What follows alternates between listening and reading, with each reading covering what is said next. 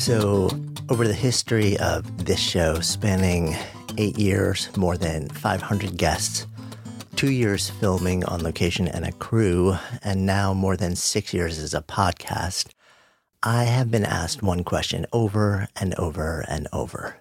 So, who's your favorite guest? So when you do what I do, you learn quickly to dodge the answer to that question. For one, you can't win. For any name you dare to offer, you're simultaneously snubbing hundreds, and if I'm blessed to keep doing this long enough, thousands of other people. But more importantly, if you're really paying attention, truthfully, there is no such thing as a favorite guest. I don't do this to be entertained or to fall in love or to make new friends or to have favorites. I do it because I love doing it.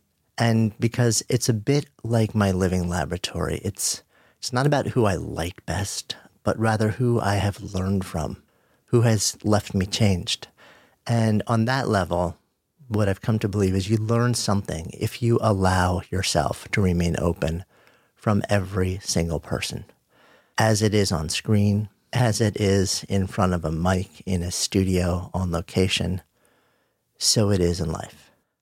But as I sit here today, having just learned of the passing of a man who has become, as our producer Lindsay often reminds me, the single most referenced guest by me in the history of the show, Milton Glaser, I can admit to one truth.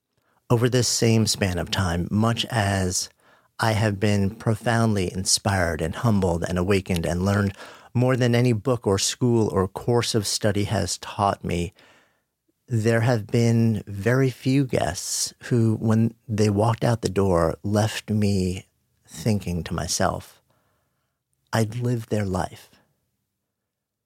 Milton Glaser was at the top of this very short list. Born and raised in the Bronx, he discovered what would become his life's work, and never in his 85 or so years of building on that veered from it to make things that move people. Those are the words he shared with me. As soon as these words were offered in that classic Glaser rasp, I could feel every cell in my body come alive with resonance. Me too, I felt. Me too. My whole body just sang with recognition and resonance. Me too, Milton. Me too. Glaser's list of accomplishments in the world of design and media and education, they're the stuff of legends. Launching a design agency, Pushpin Studios, in 1954 with a bunch of friends who he graduated Cooper Union with. He would change the face of commercial illustration, of art and design. The famed I Heart NY logo, he did that. A tribute to the city he loved so fiercely at a time when it was on the verge of bankruptcy, of crumbling underneath him. Glaser wanted to do his part to help people reimagine it, to see it the way he knew it to be, the way it was in his heart, which probably explains why he was also a founder of New York Magazine. That iconic Bob Dylan rainbow hair poster with more than 6 million copies in print, Glaser again. Thousands of other works of art, posters, brands, products, packaging, restaurants, you name it. Glaser was behind so much of it. And Milton's work, it's been seen everywhere from the halls of global industry to local pubs to the Museum of Modern Art in New York City, the Georges Pompidou Center in Paris. In 2004, he received the Cooper Hewitt National Design Museum Lifetime Achievement Award. He received the National Medal of Arts Award from President Obama in 2009, the first graphic designer ever to be given this honor. The man had his own typeface, Glaser Stencil. But that brilliant mind and the artful hand and the impact that they would have didn't stop at making, though. He also taught. For more than 5 decades, he shared his wisdom, his lens on everything from life to art, to beauty, to work, to love with thousands of students, many of whom have now gone out into the world to make their own lasting marks. And it wasn't just this devotion to craft, to making meaning, to the creation of and noticing of beauty, to his commitment to teaching and giving back, to the work. It was the choices that he made about who and what mattered to him. The deep, sustained commitment to living life on his terms and never allowing himself to be boxed into anyone else's expectations in any domain of life, to working and playing and spending time with his wife, Shirley, who he wed in 1957 and to whom he remained married until the day he died at age 91. On Friday, by the way, which was also magically, in classic Glazer style, his birthday. When a friend of mine reached out to me back in 2013 and mentioned she was actually an old friend of Glazer's from back in their ashram days, and would I like an introduction, I nearly fell over. Yes, please. A few months later, I found myself along with our film crew. We were filming back then in the front room of Glazer Studio, setting up for a conversation that I never wanted to end, nor did the crew. We were transfixed. We'd have stayed longer, but time was tight. He was deep at work on a new show for a museum. Did I mention he was 84 at the time? During this wide-ranging conversation, we talked about his astonishing journey to the teacher who validated his choice of happiness over safety, about what drives him to continue to create, how he chooses who and what to work on. We talked about the difference between the urge to make and the desire to create beauty, the role of formal art education, and the difference between a calling and a career. We also had a fascinating conversation about the role of computers and technology in art and design, and how it's affecting our ability to create. He has a very unusual take. He actually uses computers almost every day, but he never actually touched them.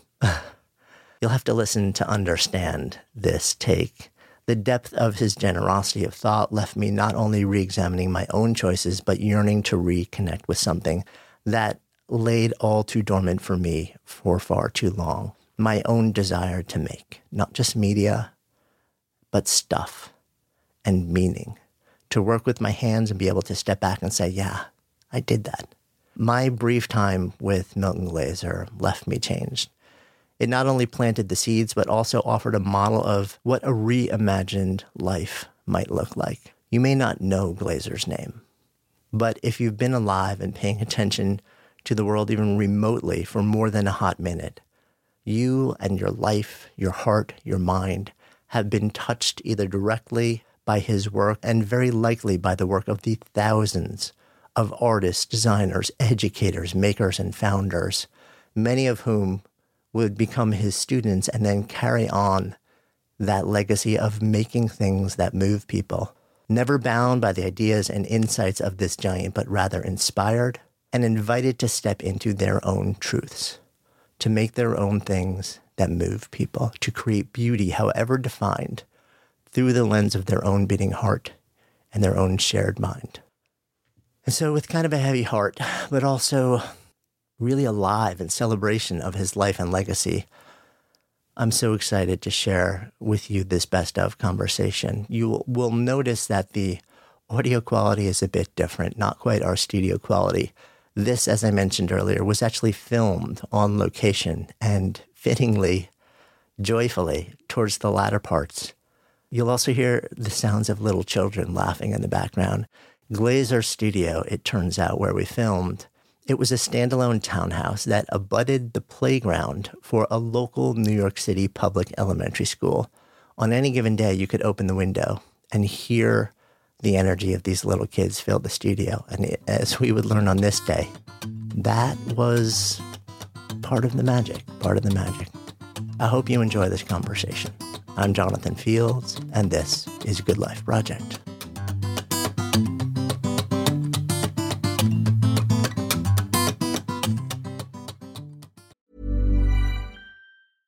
Normally, being a little extra might be a bit much, but not when it comes to healthcare. That's why United Healthcare's Health Protector Guard fixed indemnity insurance plans, underwritten by Golden Rule Insurance Company, supplement your primary plan so you manage out-of-pocket costs. Learn more at uh1.com. Quality sleep is essential. That's why the Sleep Number Smart Bed is designed for your ever-evolving sleep needs. Need a bed that's firmer or softer on either side? helps you sleep at a comfortable temperature, Sleep Number Smart Beds let you individualize your comfort, so you sleep better together. J.D. Power ranks Sleep Number number 1 in customer satisfaction with mattresses purchased in-store. And now, save 40% on the Sleep Number Limited Edition Smart Bed for a limited time. For J.D. Power 2023 award information, visit jdpower.com/awards. Only at Sleep Number stores or sleepnumber.com. Mom deserves the best, and there's no better place to shop for Mother's Day than Whole Foods Market. They're your destination for unbeatable savings, from premium gifts to show-stopping flowers and irresistible desserts. Start by saving 33% with Prime on all body care and candles. Then get a 15-stem bunch of tulips for just $9.99 each with Prime. Round out Mom's menu with festive rosé, irresistible berry chantilly cake, and more special treats. Come celebrate Mother's Day at Whole Foods Market. So we're sitting here today in a room surrounded by incredible art, incredible design, probably years and years of work. And it's interesting to me because I almost don't know where to dive in. But one of my curiosities is, where did this all come from? And I'm curious, when I think about your body of work, going way, way, way back before there was a body of work, what were you like as a kid? Where does the seed of this come from? Are you going to continue to ask me questions that can't be answered? I'll do my best. I have no idea where it comes from. The only thing that I do know is that after a while, you begin to realize, A, how little you know about everything, and 2, how vast the brain is and how it encompasses everything you can imagine, but more than that, everything you can't imagine. And what is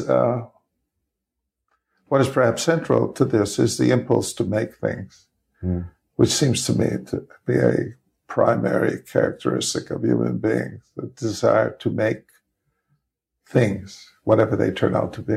And then supplementary to that is the desire to create beauty, which is a different but analogous activity. So the urge to make things, probably a survival device. The urge to create beauty is something else, but only apparently something else, because, as you know, there are no unrelated events in human experience. Beauty, I've said this before, but beauty, the creation of it, is a survival mechanism. There's something about making things beautiful, and we sometimes call that art, that has something to do with creating a commonality between human beings so that they don't kill each other. And whatever that impulse is and wherever it comes from, it certainly is contained within every human being I've ever met. Sometimes the opportunity to articulate it occurs. Sometimes it remains dormant for a lifetime. You just don't get the shot at it. But I've been very lucky. I imagined myself as a maker of things. From the age of 5, I realized that to make something was miraculous. And I never stopped. I just kept making things all my life, whatever they were, whatever category you chose to put them in. Whether they attain the status or official status of art is another story. But that is a set of other conventions. But this desire to make things is a profound human characteristic. I completely agree. Was there something that happened at the age of 5, or was it a gradual awakening around then that you seemed to really key in on a moment? Well, I have a canned story about that, which is why I feel reluctant to tell it again, because I've told it so many times, sometimes on film. But what really happened, and this was an event. My parents were going out. I grew up in the Bronx, and my parents were going out to some ceremonial occasion and left me at home to be taken care of by my cousin, who must have been 16 or 17 years old, who came to the house. My parents left, and he was carrying a brown paper bag. And after we sat down in the living room, he said, "You want to see a bird?" And I thought immediately that he had a bird in the bag. And I said, "Yes." And he reached into the bag and he pulled out a pencil and he drew a bird on the side of the bag. And for one reason or another, I think it was the first time I'd ever seen anybody draw something that looked like the object depicted. I mean, I'd seen kids in kindergarten drawing things that didn't look like a bird, but I suddenly realized that you could create life, with a pencil and a brown paper bag. And it was truly a miracle. In my recollection, although people are always telling me that memory is just a device to justify your present, it was like receiving the stigmata. I suddenly realized that you could spend your life inventing life.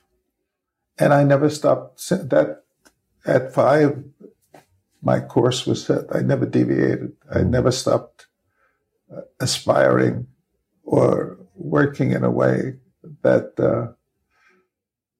that provided the opportunity to make things that, if you did right, move people.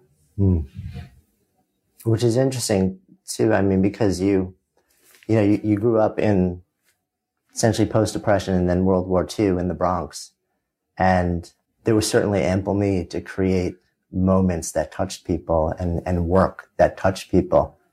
But also, I wonder at that time in our country's history whether, and in your mind, whether doing this was something where you said, this is something that I could get paid for and build a career around, or this is what I need to do and this is my service. Well, characteristically, I had a very good dynamic.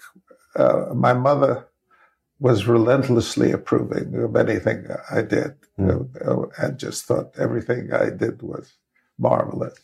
And my father was worried about my making a living and was very reluctant to even think that I might choose a life in the arts, because he wanted me to pursue a life that would basically have some financial security, a kind of simple idea, but during the Depression, very prevalent. I mean, there was a time when making a living was really tough. He had a dry cleaning store, and I used to deliver orders.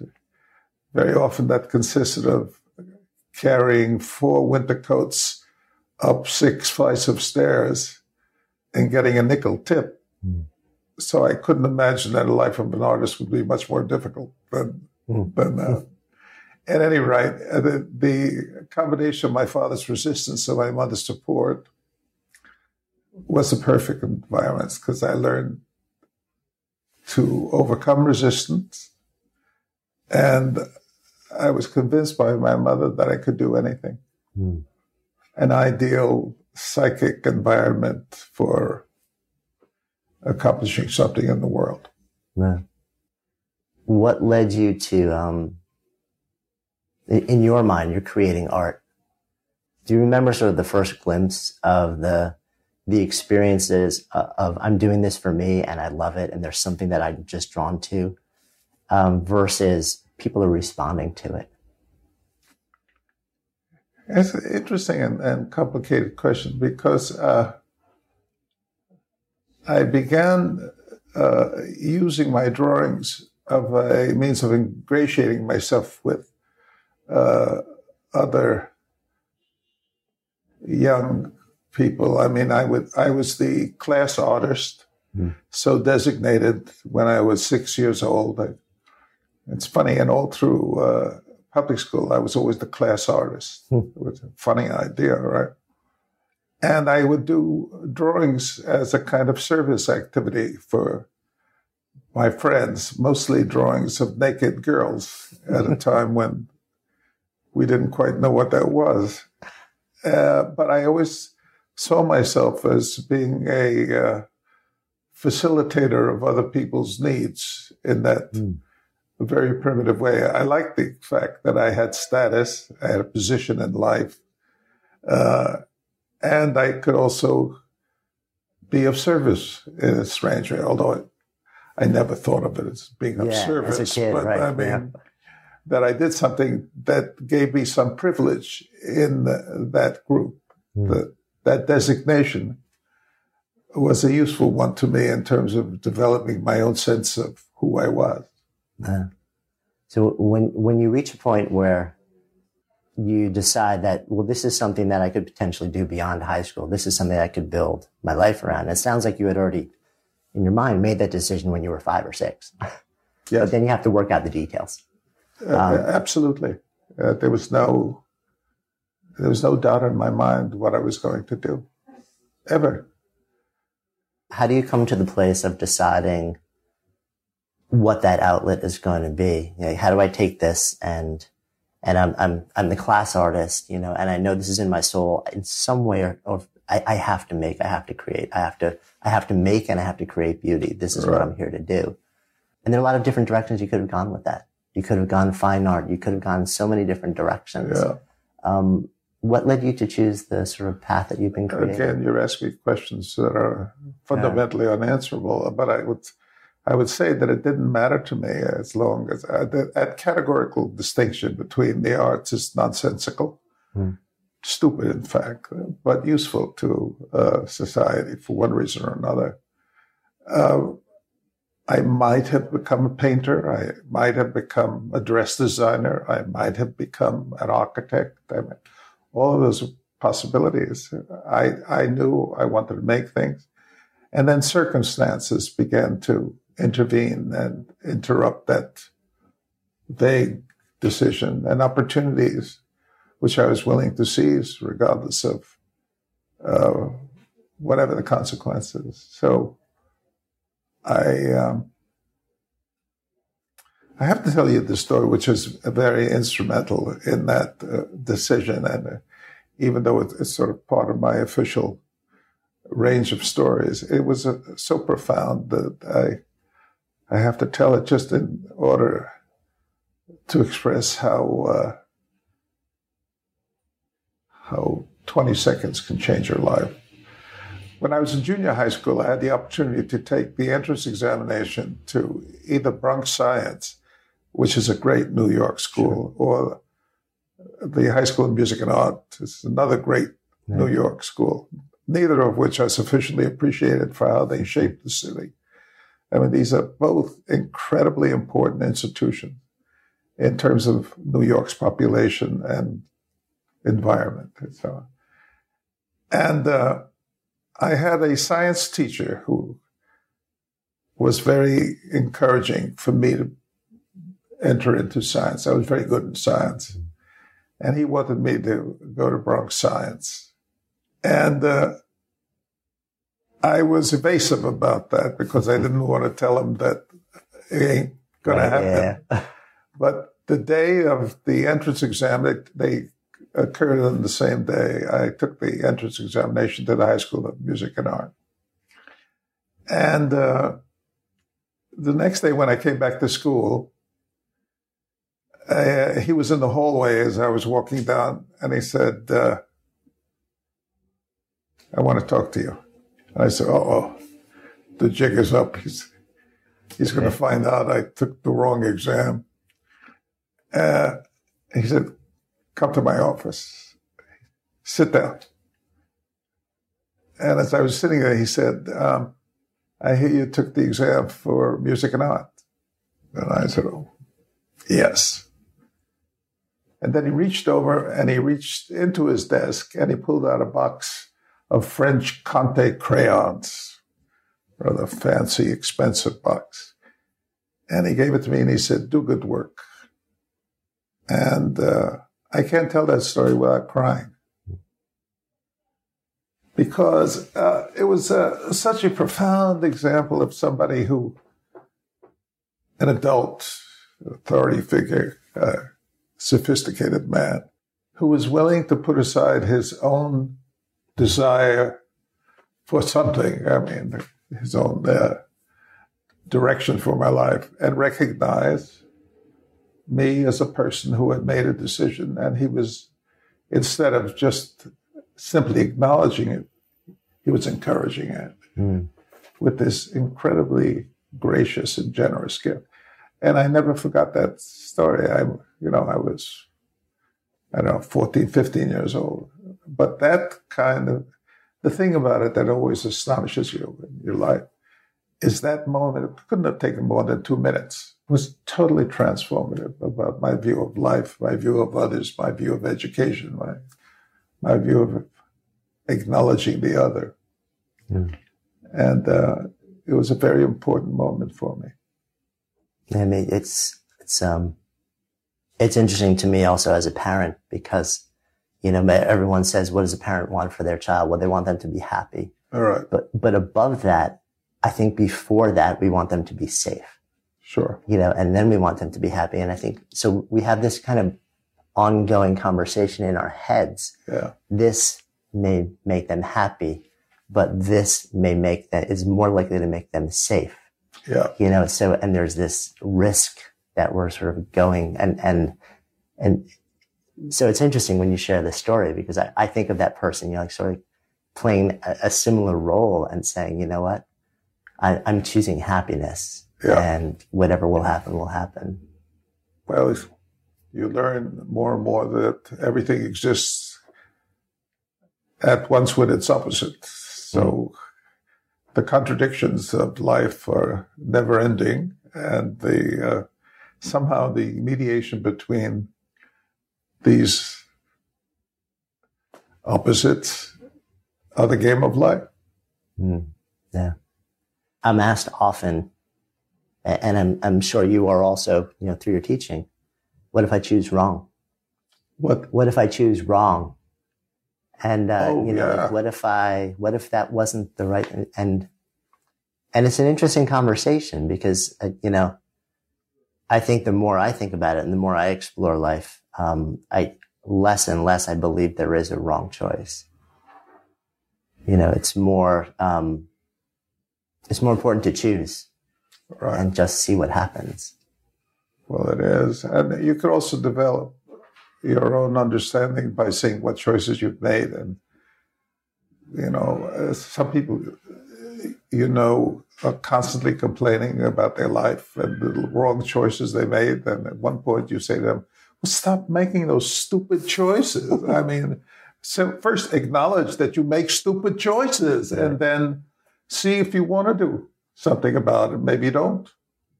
And evidently you don't. Right. So be satisfied in your stupid choices. I mean, without being arrogant about it. But you realize that the first step is always, in the Buddhist sense, to acknowledge what is. And that's very hard to do. It's very hard to do. It is. But incidentally, drawing and attentiveness is one of the ways you do that. I mean, the great benefit of drawing, for instance, is that when you look at something, you see it for the first time. And you can spend your life without ever seeing anything. No.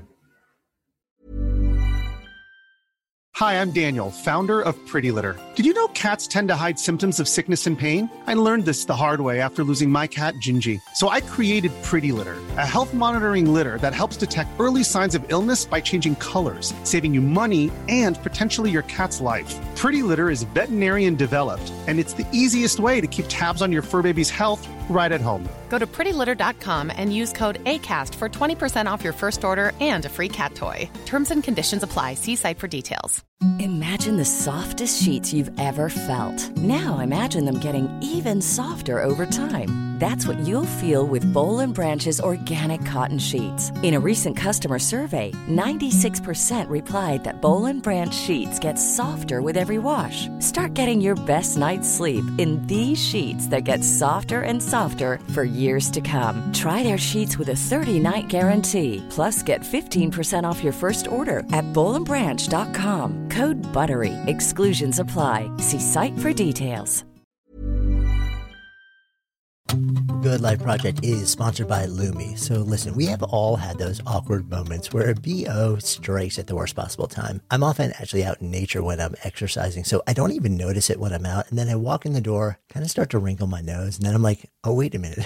That's actually me. That is why I'm so thankful I discovered Lumi Whole Body Deodorant. This revolutionary product, it was actually invented by an OBGYN who wanted a solution for her patients struggling with private odor. But Lumi doesn't just work, quote, down there. It provides incredible 72-hour protection for your entire body using mandelic acid. I kid you not, this stuff is a game changer. Lumi is safe and effective for pits, for feet, you name it. And as someone who's tried it, I can attest that it seriously works. The fresh scents are just an added bonus. So if you're ready to say goodbye to BO for good, try Lumi's Starter Pack. It comes with a solid stick deodorant, cream tube deodorant, 2 free products of your choice like mini body wash and deodorant wipes, and free shipping. As a special offer for our listeners, new customers get $5 off a Lumi Starter Pack with the code GOODLIFE at lumideodorant.com. Don't miss your chance to experience the relief of true full body freshness that equates to over 40% off your starter pack when you visit lumideodorant.com or just click the link in the show notes and use the code GOODLIFE.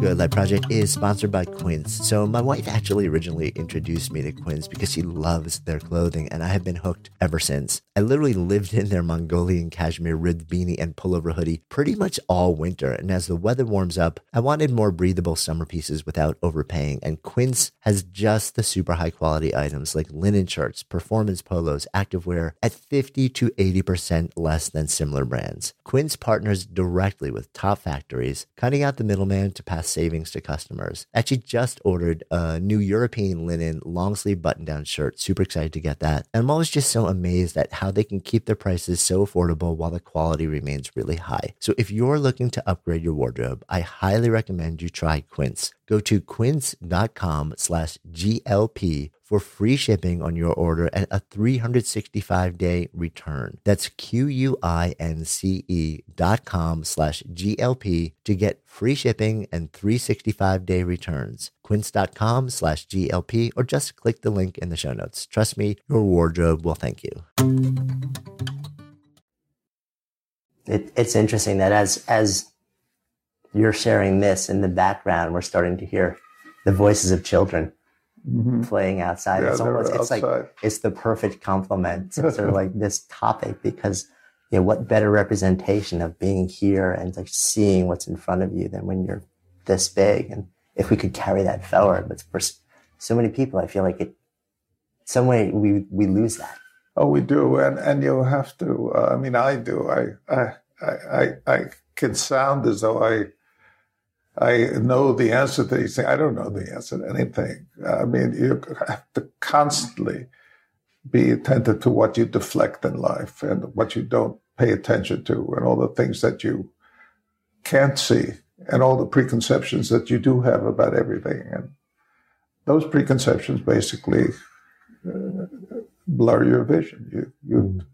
It's very hard to see what's in front of you. Yeah, I remember hearing once when told that I couldn't draw, the response that, you know, it's not that you can't draw, it's that you can't see. Yeah, everyone can draw, you know, like it's sure. About, can you actually see what's in front of you, rather than seeing sort of like the image that has already been planted in your mind about what it's supposed to look like. Yeah, it's true. I mean, it's a shame that educationally now I've been teaching for an awfully long time. And because of, to some extent, the technology, the computer and so on, and the concern to master programs and so on, that this most fundamental act of anyone in and out of the arts, which is the desire to understand what they're looking at, which involves looking, seeing the brain transformation, the neurological path that moves from the brain to the hand. I mean, someone said the hand is a thinking instrument. And I have a book called Drawing is Thinking. And that has been omitted from art education in most places, not in all places, at a great loss to understanding.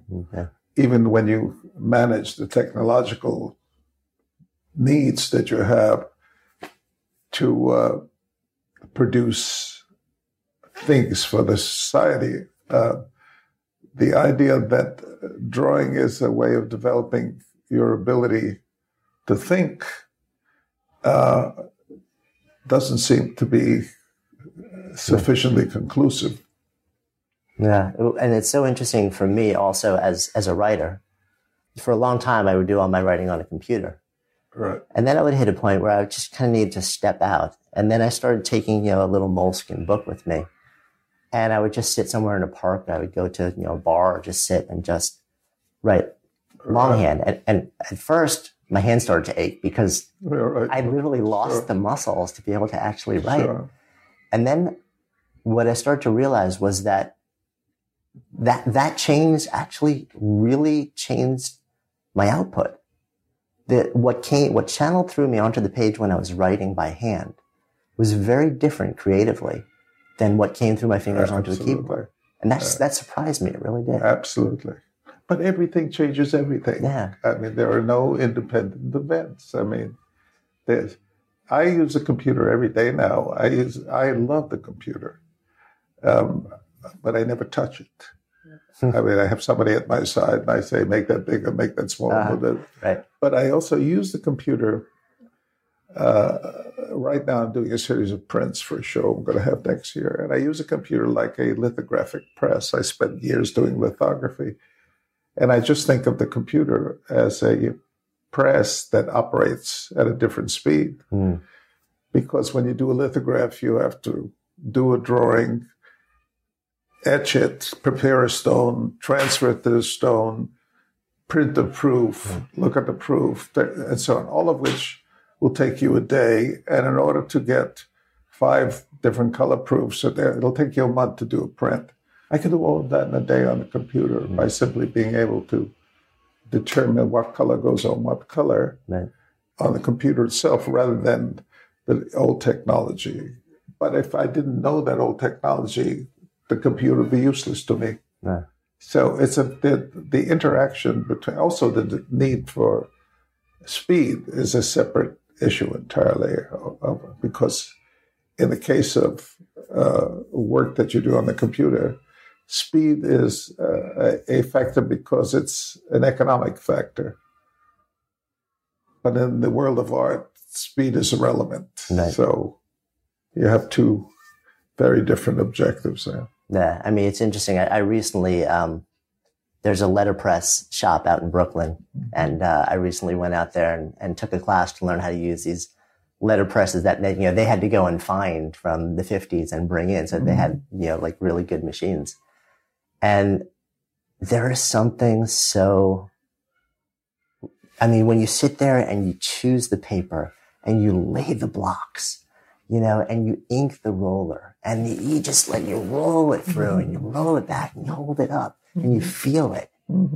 It's such a different process, and it's so, you feel it so differently and so deeply. Yeah. It's this visceral, deep thing I could spend all day writing or creating on the computer, but I won't get that.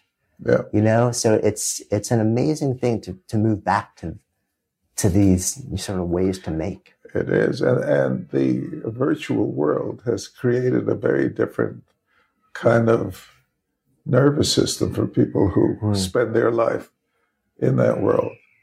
And it produces a different sense of appropriateness, of time, of morality, of ethics, of behavior. I mean, I was, I've cited this before, but I was at dinner with my wife and we sat down next to a table with 4 people and they each had cell phones and they were all talking to somebody outside the restaurant. That kills me. I say, what's going on there? I mean, why would you be talking to somebody outside the restaurant and not even looking at the people at your table?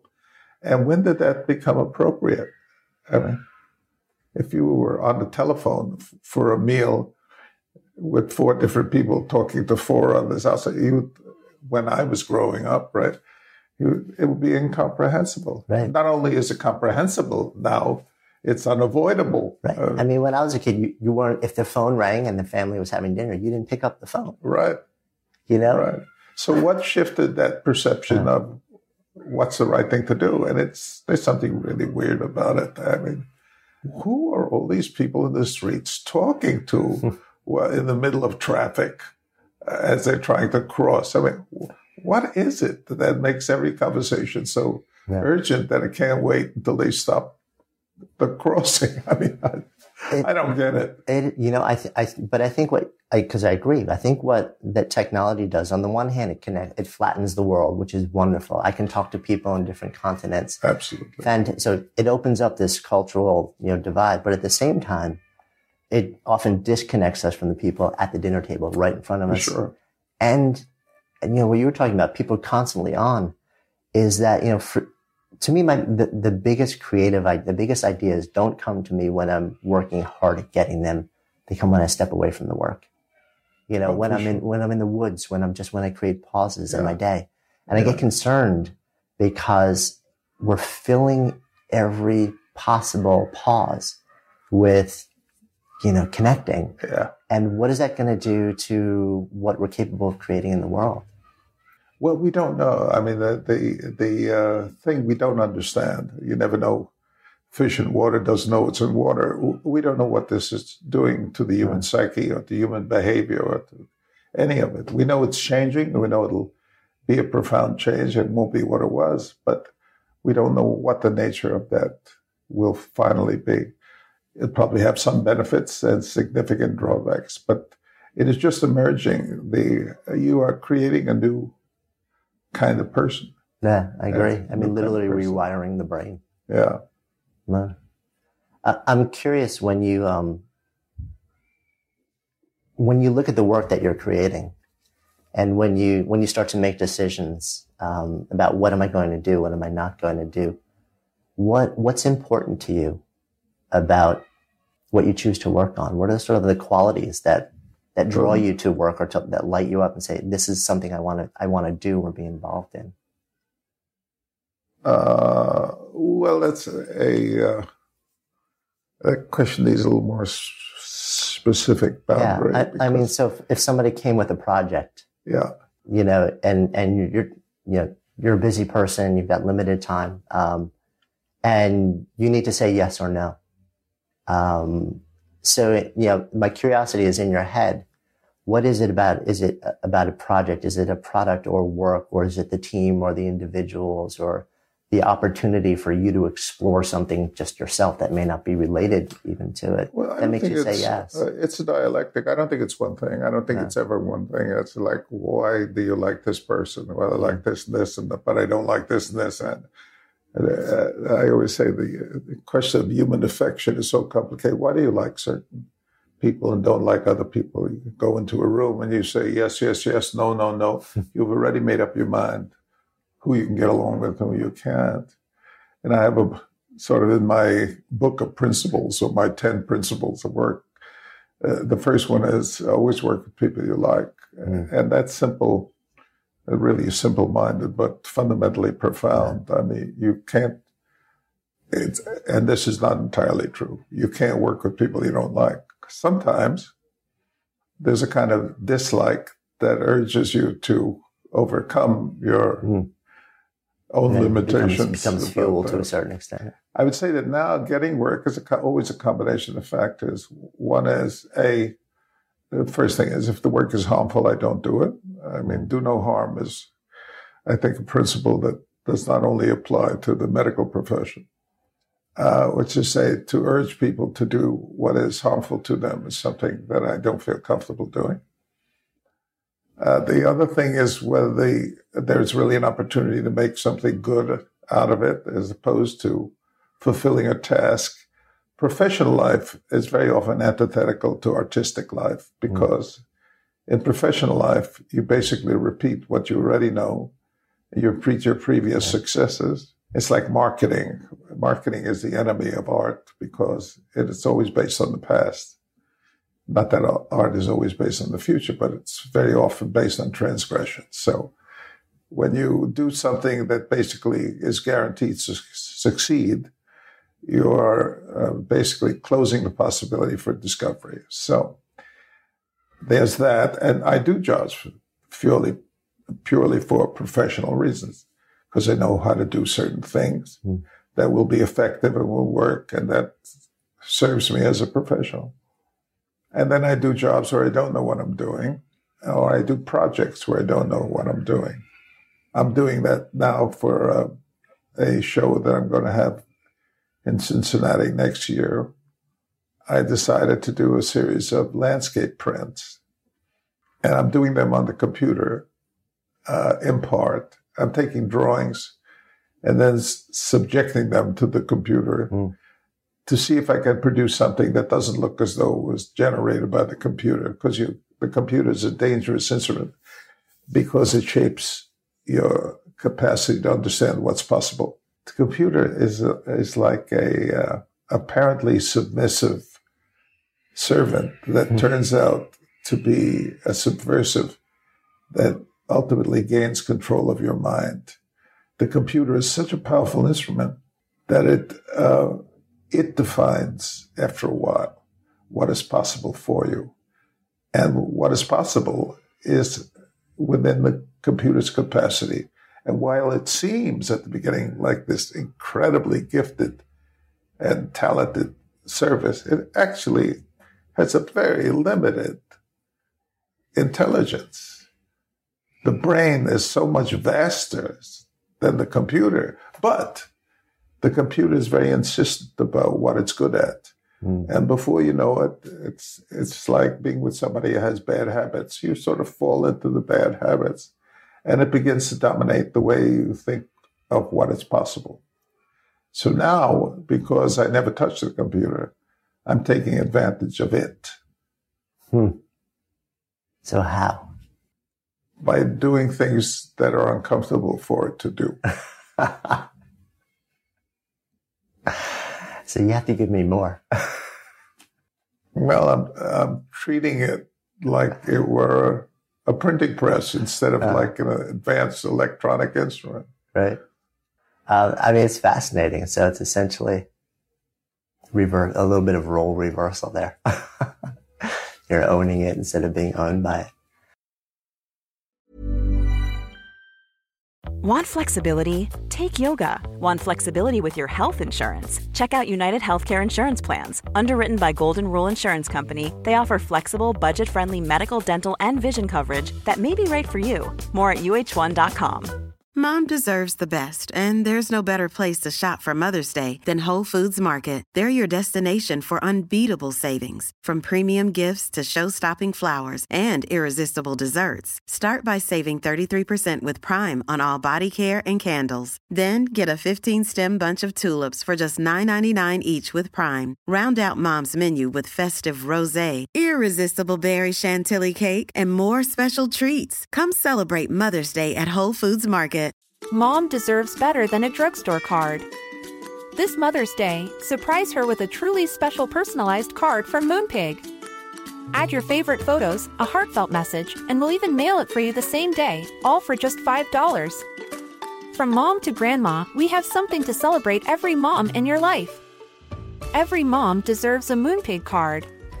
Get 50% off your first card at Moonpig.com. Moonpig.com. Imagine the softest sheets you've ever felt. Now imagine them getting even softer over time. That's what you'll feel with Bowl and Branch's organic cotton sheets. In a recent customer survey, 96% replied that Bowl and Branch sheets get softer with every wash. Start getting your best night's sleep in these sheets that get softer and softer for years to come. Try their sheets with a 30-night guarantee. Plus, get 15% off your first order at bowlandbranch.com. Code BUTTERY. Exclusions apply. See site for details. When you think about how people are being trained, there's been a lot of really interesting pushback these days against art school, formal art education. As somebody who's an artist, a designer, and a teacher, I'm curious just what your feelings are. What do you mean by pushback in this case? Meaning people saying it's not necessary. That, art education is not necessary? That sort of formal art education that... for what purpose? In order to, I guess, become good at your craft, become good enough so that you can build a living doing it. Well, you have to separate making a living, which is one activity, and one that everybody has to face, with enlarging one's understanding of the world. And also providing an instrumentality for people to have, as I said earlier, a common purpose and a sense of transformation. I went up to the Morgan Library the other day, having a show of it's called Old Master Drawings, or Master Drawings in any case. Fantastic drawing. I saw Cézanne there that I had never seen, a pencil and watercolor of a landscape. And I was transformed. I looked, and my world was enlarged. At this ancient age, I'm still capable of astonishment, of feeling, my God, I've never had this experience before. And that is what the arts provide, the sense of enlargement and the sense that you haven't come to the end of your understanding, either of yourself or of other things. So that's why art was invented, and that's why practitioners who have occasionally the experience of making such objects feel that they are part of a larger issue than the immediate context of their life. I mean, they're part of human history. And I was thinking, for any reason, because a friend had recently died, it's nice to feel that you left something behind.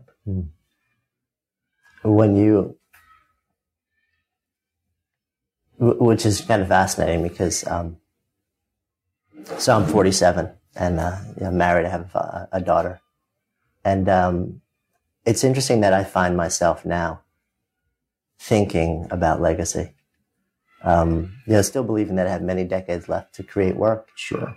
But it's creeping into my everyday at this point. And it's a little bit surprising in an odd way. Well, you don't, I mean, you don't necessarily have to think of it as legacy. That sort of gives it kind of an overtone to it. Right. But the just idea in terms of like, what's the body doing of good work, I'm building? Yeah. Right, of doing good work. I mean, there's something about that, the simplicity of that statement. And I think, I'm not sure, but I think it was Freud who said, love and work, that's all there is. And that's pretty much true. You're ruminating on that.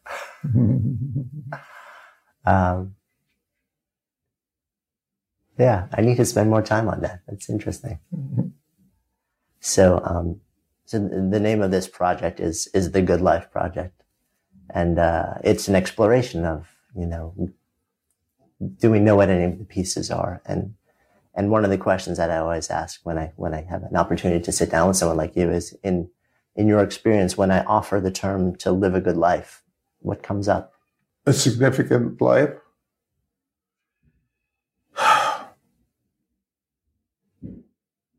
Well, first of all, significant to whom? I mean,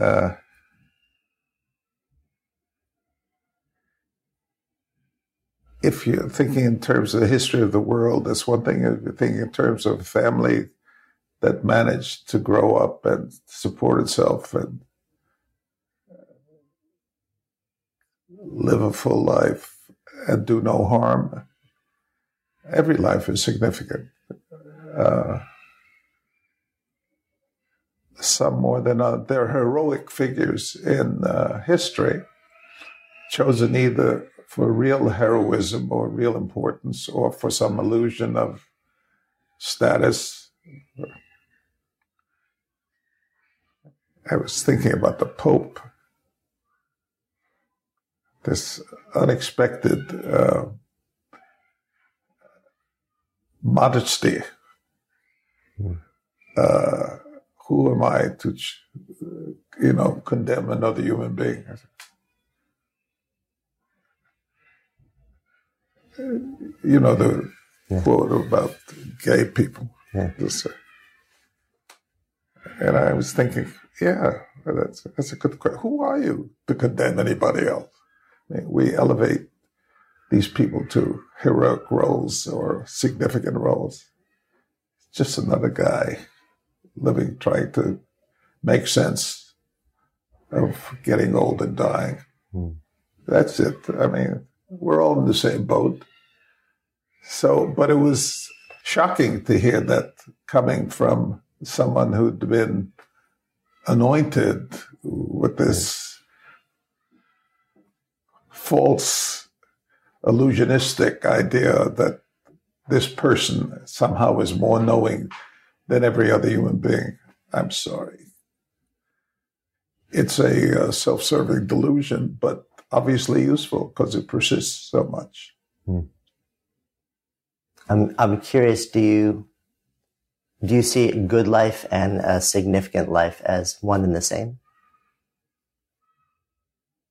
I'm very suspicious of some words like that, and also what they link to. I guess I feel now that you can't take anything at face value. You have to go beyond the superficiality of existing belief. My favorite quote is, "Certainty is a closing of the mind." And so I don't know what a good life is. A good life, for me, certainly has been the things that I think are important are friendships that I have, people I love, and certainly a marriage that has endured and that continues to endure. Teaching, which I've been doing for about well over half a century, and feeling that whatever you know has the possibility of being transmitted and shared. Outside of that, I wouldn't know how to define a good life. And as you know, some people seem to be villains to some and heroes to another. I mean, yeah. I mean, what's so interesting to me is I've asked this question now. We're over a year into this exploration, and initially I would have guessed that after about 10, 11, 12 conversations, there would be a lot of repetition. There hasn't been. That's interesting. Which is really, it's been fascinating to me, is that the lens is so unique to everybody's experience. Well, what is the most recurring idea, though? Service is in various ways. With that idea, I am not only for myself. Yeah. Gratitude. Yeah. By various names. Yeah. There are two things that recur in different ways. Yeah. In different ways. Yeah. Well, in one way, certainly in terms of gratitude, I feel enormously grateful for the life I've led. I've had the extraordinarily easy life, I would say.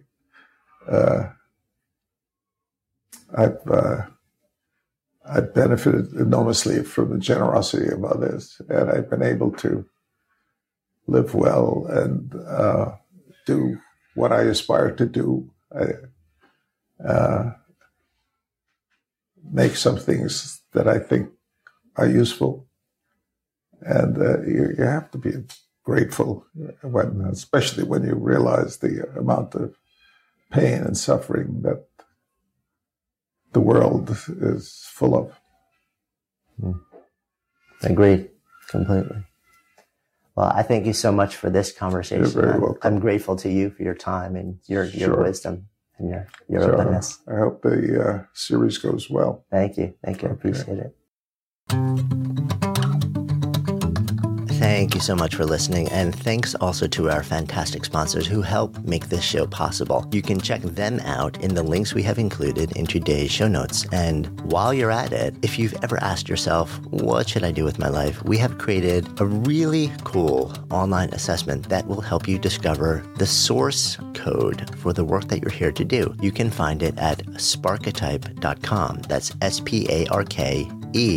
SPARKETYPE.com, or just click the link in the show notes. And of course, if you haven't already done so, be sure to click on the subscribe button in your listening app so you never miss an episode. And then share the love. If there's something that you've heard in this episode that you would love to turn into a conversation, share it with people and have that conversation. Because when ideas become conversations that lead to action, that's when real change takes hold. See you next time.